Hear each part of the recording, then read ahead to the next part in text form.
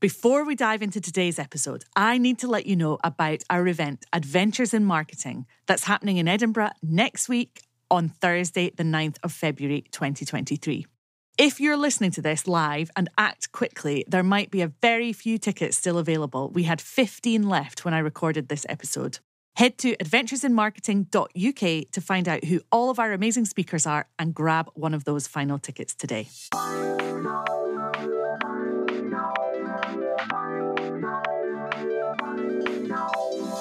Hello and welcome to the Audience Growth Podcast. I'm your host, Nikki Hutchison, and I'm delighted you're here. This podcast exists to help you learn how to use organic marketing, that's marketing that costs nothing or very little, to grow your business. Far too frequently, small business owners spend lots of money on advertising without getting the results they were expecting or hoping for. And it doesn't need to be that way. So here on the podcast, we dive into strategies every single week that will help you grow a business that's here for the long term. Sometimes on solo episodes like this one, and sometimes on longer guest episodes. Now, I know you're here to hear all about multiple revenue streams and how they can save your business. So today I'm going to share some stories from both of my businesses, my previous kids hip hop dance company and this marketing company that my husband John and I run today. When my dance company, Step It Up Dance, first started, the only thing we offered was breakdance classes. This was revenue stream number one. And we started with one teacher teaching one class a week. We hired a hall and I collected payments in cash. Can you believe it? That was in January 2012. Soon after that, we branched out, hired more halls, hired more teachers, and introduced more styles of urban dance like hip hop. So far, so good. But I was keen to grow the business and knew that our competitors were teaching in schools.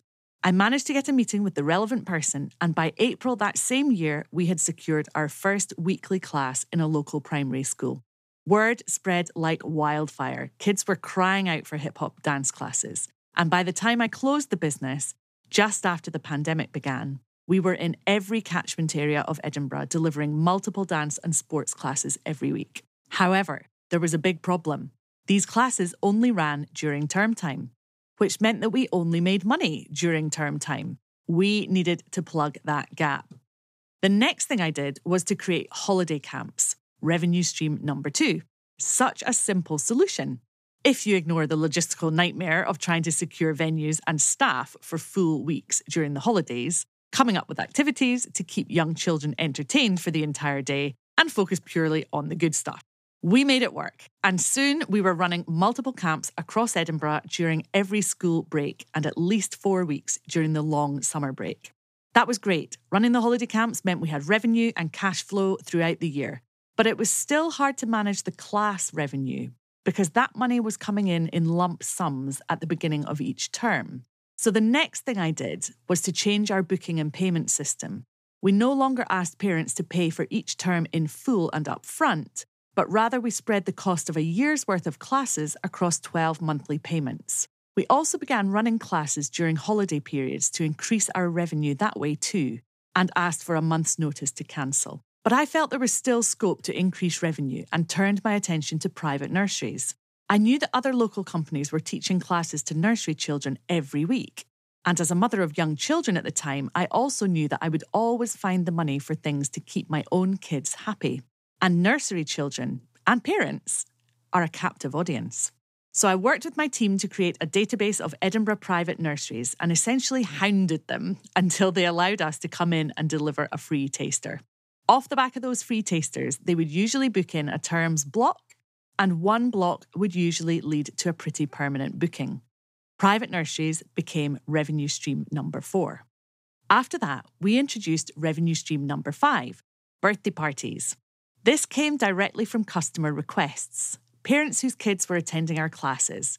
And side note, we charged £65, in fact, £60 for our very first party, for 2 teachers for 2 hours. We very quickly realised that wasn't sustainable, and birthday parties became a solid revenue stream, where we offered a basic show up and dance version, right through to an all singing, all dancing, literally, version, including sourcing a venue, party bags, cake, food, and sometimes additional entertainment too. During our very first year, we also hosted our very first dance show, which became an annual Christmas tradition for the next 8 years until lockdown and became revenue stream number 6. We also increased that revenue stream by adding in a summer dance show and nursery recital. We sold tickets for these events, and we also sold branded uniform and merchandise, revenue stream number 7. Over time, we also took on private bookings, delivering regular classes and occasional holiday camps for private schools and other after-school and holiday clubs, which took us up to 8 revenue streams in total.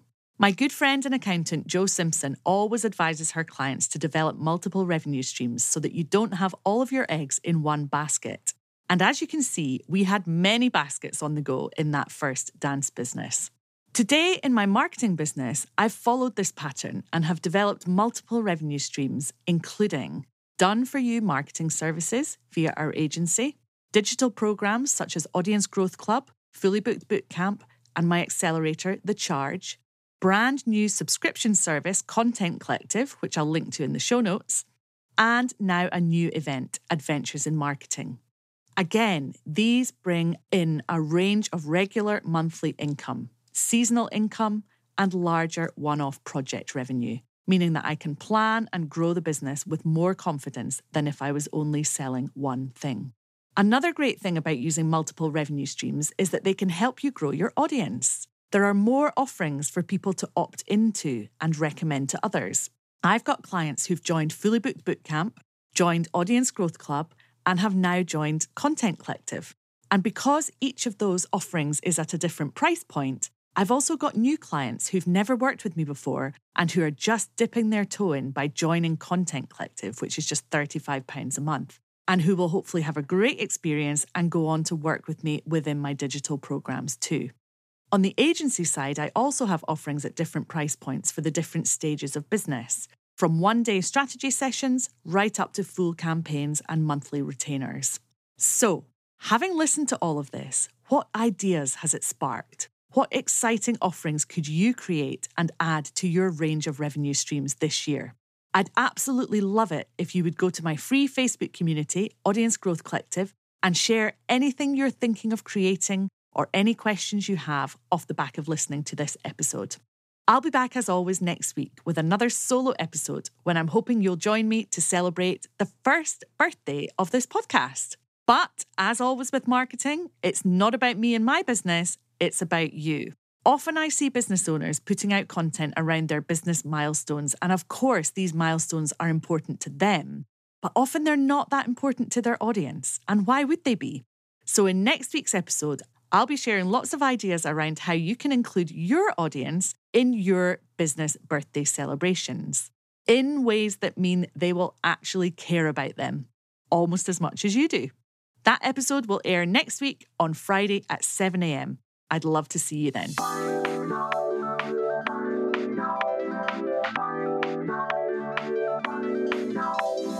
Have a great week, and I'll see you next time. And hopefully at Adventures in Marketing in Edinburgh on Thursday too. That link again to grab one of the final tickets is adventuresinmarketing.uk. Take care and keep marketing.